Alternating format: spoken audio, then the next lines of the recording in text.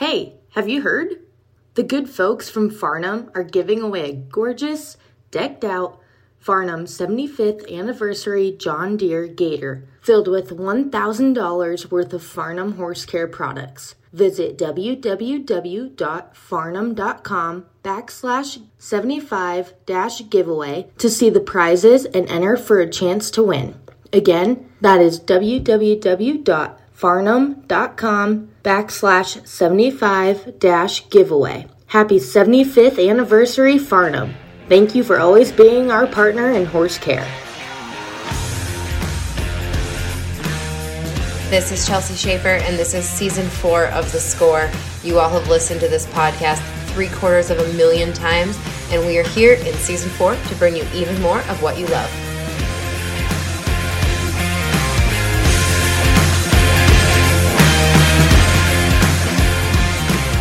Hey guys, it is Caitlin Gustav, and I don't know about you, but I am so ready to hear who wins the American Rope Horse Maturity Association World Championships, which are coming to Fort Worth October 21st through 23rd. When you're listening to this podcast, if you're listening to it the day it comes out, it is October 19th. So on Thursday is when the ARHFA World Championships kick off.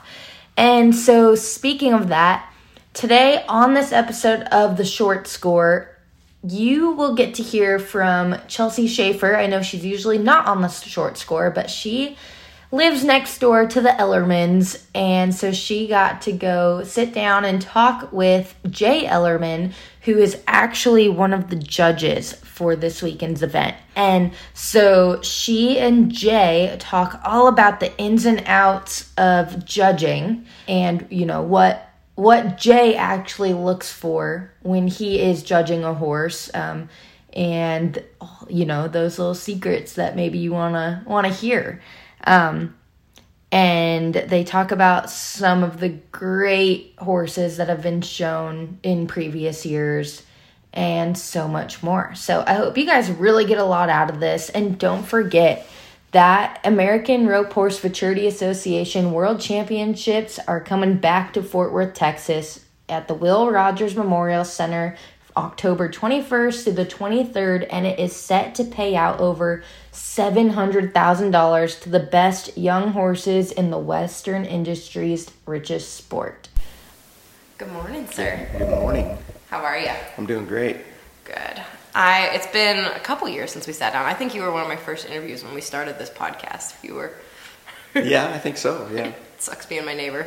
Sorry.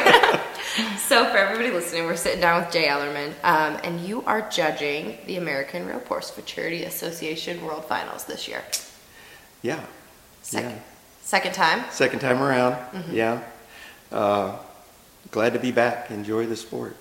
Yeah. Now tell me, you have a huge history of judging, right? You judged in the AQHA after you were a competitor or during? Pretty much after. I judged some quarter horse shows and then did a few of these fraternities for Jay before it was what it is now. So, yeah, I'm glad to be back and be involved with it because it's really growing. Yeah, absolutely. And you train rope horses throughout the year still? Some, not near as much as we used to.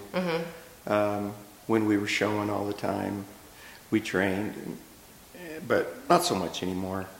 Tammy got into real estate, and we got diverse, and we do a lot of other stuff now. Yeah.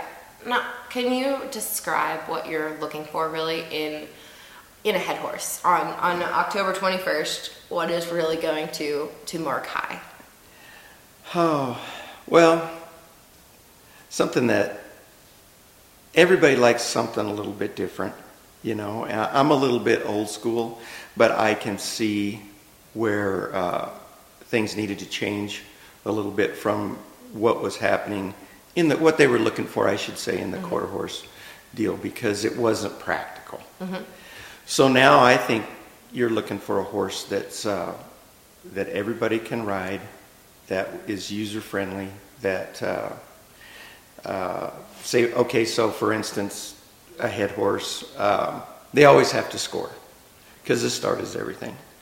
I look for one that will let the roper do his thing and not get in his way. Something that looks like it's easy to ride. So I want one that scores well, doesn't drag you out of there, no funny stuff in the box, doesn't squat, all that kind of stuff. A horse that breaks flat and leaves when I want him to. One that runs and rates on his own. A horse that stays in his lane, which is something that's a little bit different than what used to be, because headers would run narrow, and their horses would slide a long ways and that kind of thing, and that's not practical anymore. So they got to stay in their lane. They still have to use their butt, and they're strong at the horn, but not too strong. Something that's controllable, that'll let you soften the corner if you need to, or give you a little bit more. And then a horse that finishes well. And I don't really care, if they finish what I would call the old style, where more like a horse get on his butt and roll back to face, or a horse that faces more like they do today. Just one that gets around nice and sharp and always stays quiet. Yeah, at what point do you start watching the horse? I see some of those horses, they walk in there like Western pleasure horses into the box. At what point, like when they call the guy's name and they move from the holding pen, when do you start? I watch from the time they start toward the box. And that's something I really learned when I judged the first futurity, is I don't watch the rider at all. I don't really care who's riding, who's showing, doesn't matter to me. I focus only, if I'm judging the heading, I focus only on the head horse. I couldn't tell you who heeled the steer, because I don't want to get caught up in the run. Because, there's so many great ropers now and so many good horses that you can't get caught up in the run, because you think, gosh, that was a great run. But did the horse work? Yeah. Was he that good? So from the time he starts toward the box, I start watching the horse till the time he faces and even rides off for a minute, just to see what that horse's demeanor is and how well I like it. It's hard because you only have 6 or 7 seconds. To make up your mind as to what just happened. What did I just watch? Yeah. And the ropers are so good. So that's where I think with this system that they have, where it breaks it down into maneuvers as a judge, it helps quite a bit. And for people who, I've watched the futurity every year, and every day one, I have to catch my brain back up as to how the time affects the run. Can you explain that to somebody who maybe is new to the futurity world? Well, that's a good question for Jay. But I know it's a third. It's a third of the score. Yeah, it's a third of the score. With it being a third of the score, obviously the time itself affects the run, but does a faster run at the bottom half of the arena versus a slower run that's still pretty at the catch pen, toward the catch pen, how does that affect your judging? Honestly, if the steer runs and the horse works, it doesn't make that big a difference to me. I'm just watching the horse and judging his maneuvers. Okay. If a steer really runs and that horse drops down and he runs and he gets a hold and does everything, and plus, that can be plussed. A steer that lopes and a horse leaves and he rates really well and just lets you rope and he's real soft right there, that can be plussed also. So. Do you look at anything like if they've got a hackamore on, anything about the headgear or anything, does that affect, other than how the horse works, does it affect anything for you? Not really. Not really. Because a lot of times where you sit, you can't see that. You can see where they have a hackamore or whatever, which I used hackamores a lot too, so it's not that big a deal. They always told me that's like a secret, that some horses just show better because they can't open their mouths. So how much does opening the mouth affect things? That's true, yeah. But we're still judging the maneuvers. You know, and as far as the hackamore goes, I think the reason people started showing in that is when I first started showing, they showed horses in multiple events. Mm-hmm. And so if you were going to show him in the roping, you didn't really want to be pulled on, mm-hmm. so you put hackamore on him so that somebody else could show him in the reining or mm-hmm. the western riding or whatever they were showing him in. Gotcha. That makes sense. Now in a heel horse, can you describe the ideal run in the heel horse? Kind of the same thing, you know, a horse that stays good in the box, will leave when he's asked, a horse that leaves flat and will leave if the steer trots, he'll trot along beside him. If he runs, he'll run, where he's very controllable, stays in his lane, doesn't want to cut in, will stay up and around him. I know nowadays guys ride their horses up there.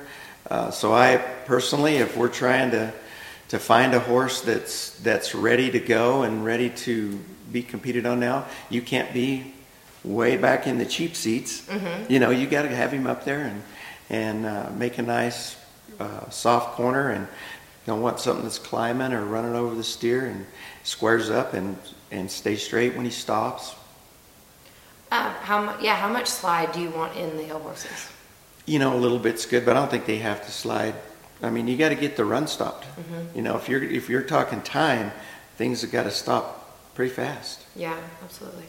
I hear the guys throw around the word showy all the time. They say this horse is really showy. Can you define showy and how much that affects your judging? There are certain horses, and I don't know, we've talked about this a lot, it's like he's got it, or mm-hmm. a person has it. Well, can you describe it? Not really. But when you see a particular horse and you see him work, he's got it. Mm-hmm. You know, and it's like, it comes back to me, it's like the horse at the first futurity that really stuck in my mind. He didn't win it, but I knew he had it, was Dual Patron. Oh, yeah. I mean, from the first time you saw that horse, it's like, man, I like that horse. Yeah, that's like who I think of when the word showy comes up. Yeah. That's like the horse. Yeah, it's like, but and he didn't win it that year, and I often think, well, the horse that won it was really nice, and I'm glad that he went on to, I think he won it the next year, and he won the World Show, and he won all that. But it's like, man, that was a nice horse. Didn't Joseph miss in the third round or something? I don't remember, but Sorry, it was Joseph. like, it was like, man, that was a nice horse, and I really liked him from the start. Yeah, I remember Joseph was just sick about whatever happened, and I can't remember what exactly. So happened. he comes to mind. Yeah, definitely. You know, and obviously the horse that JD won the heading on was a pretty good pick because he came back and won it the next year. So he has it, whatever that is. Air Jordan was so big. Do you think, I mean, he had it. Was it anything to do with his size? I mean... No, I just think he was real correct in the way he works. And he's still, you know, JD rides him at a lot of rodeos and ropings now, so... Yeah, I was just talking to Tyler Wade about him the other day. Tyler said he's practiced on him, and he's outstanding. Yeah. But he is big. Yeah, he is big. He's bigger than what I like, but, you know, some people like that. And the horse that Dakota won it on last year was not just huge by any stretch of the imagination. None of Trevor's that have won throughout the year are massive. Well, now have you been to any of the futurities leading up to this? Did you show or did you? No. Oh, well, yes, I've been to a couple. I go to Scottsdale every year and watch over there. Britt had a little mare that he showed me healing. But yeah, I go over there and watch. So try to stay involved. And I go to a few rodeos and things because I know the sport's evolving. And to do this, you got to stay kind of in it to see where it's going and what everybody likes to ride and how everybody's getting so fast and what their horses has to be like. Because in the deal, you're only as good as what you ride. And if you only can do so much with talent, you got to have a good horse under you. Now, you said, you know, the end game of these horses is that anybody could ride them, that they need to look, you know, they need to look the part. Do you have a percentage of World Series horse versus a percentage of rodeo horse, or like where is that line for these futurity horses? Do they need to look more like they can go to the finale, or look more like they could go to Cheyenne, or nice happy medium? But it's kind of got to be in the middle, because in my opinion, the horse will tell you where he's going to go. There's not very many horses that are good enough to be what the best guys need, I think. It's pretty hard to come up with that great horse. So I'm going to say the market, I think really what guys are trying to achieve is a horse that fits the market to where they'll fit anybody and they can get the most money. And what's nice now is horses are starting to bring more closer to what they're worth, because to go buy a nice horse is expensive. And then you put all this time in on him, and he might not. But when he does, if you get $100,000 for him, by the time you've rode him 4 or 5 years, you may only be making a dime an hour. Who knows? Right. Maybe not even that. Yeah. So it's like everybody thinks, oh, we're getting all this money. It's like, man, you don't know where we've come from. Well, and that's what you and I were talking about at the beginning. You went from a horse trainer and a roper to you used the term diversified. Guys, because the horse training deal, you couldn't. It's tough. It's so tough. It's so tough. And when I had the most horses when I was training, I had 30 head around. And I'm telling you what, now that is a lot of work. And it's just, and it's hard when you have a lot of customers and everybody thinks their horse is going to be the best, and they don't all turn out that way. There's very few exceptional horses, and it just seems like the best way to have a great horse is you got to start with one. And the business model is so interesting right now, how it's kind of shifting. Whereas guys like Trevor are raising and training horses on their own, and then there's guys like Dakota who have all these customer horses that you're playing a different game. You are. Yeah. Yeah, it's tough. It's Trevor knows what he wants. He does. He knows exactly where he's going, what he's shooting for. Where Dakota rides what somebody else thinks what they want. So it's hard on both ends, but it's like, it's tough. Yeah, you're either keeping the customer happy, which is a whole nother layer to it. Whereas, Trevor is in this very unique position that nobody else in the roping industry has ever gotten themselves, where he can pick and choose. It's interesting. The guys have been talking about that model a lot in interactions this year, just how different the game is. Yeah. It's changing, and I think that's why it's so tough. Gosh darn, he's made it tough. Yeah. And he's gonna continue to make it tough. He's made everything tough always, but he's just great at what he does. Yeah, it's funny. I mean, Jay Wadhams and I were talking. He said, "For God's sakes, he hasn't even won it yet, and everybody's just worried about him." Yeah. Which he hasn't. Right. But yeah, it is funny to think that everybody talks about him so much, but he has yet to leave with the American Rope Horse Futurity Association. Right, exactly. Local. Yeah. So it'll be interesting this year. Yeah, it'll be good. Yeah. It'll be good. There'll be a lot of great horses there. Are you going to go to the Cow Horse for Ropers on Wednesday night and watch those guys go down the fence on that? I probably will. Yeah, I probably will go. Yeah, it's going to be fun. Yeah, I enjoy that too. I have to pick Tori up. I'm going to be down there we're shooting for roping.com for a couple days, and then going to go pick Tori up at the airport because, like I said, the Rope Horse Futurity is our family vacation. And then cut over to watch I want to see, Wesley Thorpe's going to show the horse that, in the Cow Horse for Ropers, that he won the Futurity on last year. So that's awesome. That'll be different. Yeah, that'd be cool. Yeah. Absolutely. Yeah. Well, thank you so much. Sorry you have to be my neighbor and my guinea pig. No problem. Thanks for having me. Thanks, Jay. Thank you guys for listening to this episode. Chelsea, thank you for going over to the Ellermans and talking to Jay. And Jay, thank you for being on the podcast. I hope you guys enjoyed this episode. And don't forget, all of the coverage from the American Rope Horse Futurity Association World Championships this week is brought to you by our friends at Resistol. So stay tuned because Chelsea's going to be keeping you up to date from Fort Worth, Texas.